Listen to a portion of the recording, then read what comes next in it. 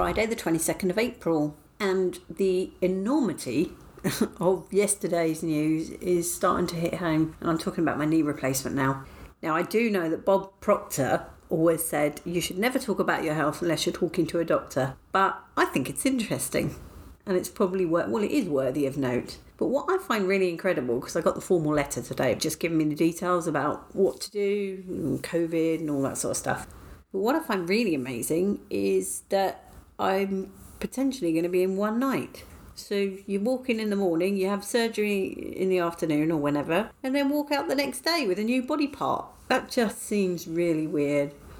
Anyway, I guess they know what they're doing. The other bit of news I've got is super news. I was just looking at my phone at lunchtime, as you do, and I saw that tickets had gone on sale for Ricky Gervais' new material night. It's at the Fortune Theatre on the 24th or 5th of April, can't remember which. Anyway, I logged in straight away and I was in a queue, and I just thought, there's no way I'm going to, because I keep trying to get these tickets and I'm never going to get these tickets because they just sell out instantly. But I was able to. Well, unfortunately, I don't know what I did, but I ended up getting 4 tickets when I only wanted 2. So now I've got to find 2 other people that want to go and see it. Shouldn't be too difficult. I'm dead excited about that. I saw Ricky last year at the London Palladium for his proper show. What's his proper show? Supernatural. And he was exceedingly good. Very naughty, but very good. It's the way he deconstructs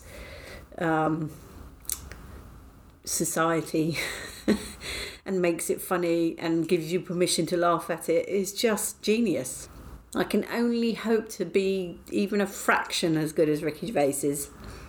As you can tell, I'm a fan, and I love Afterlife, but my favourite is Derek.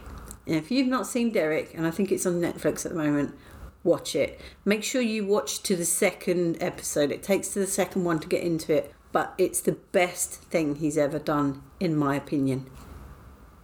Much love and gratitude.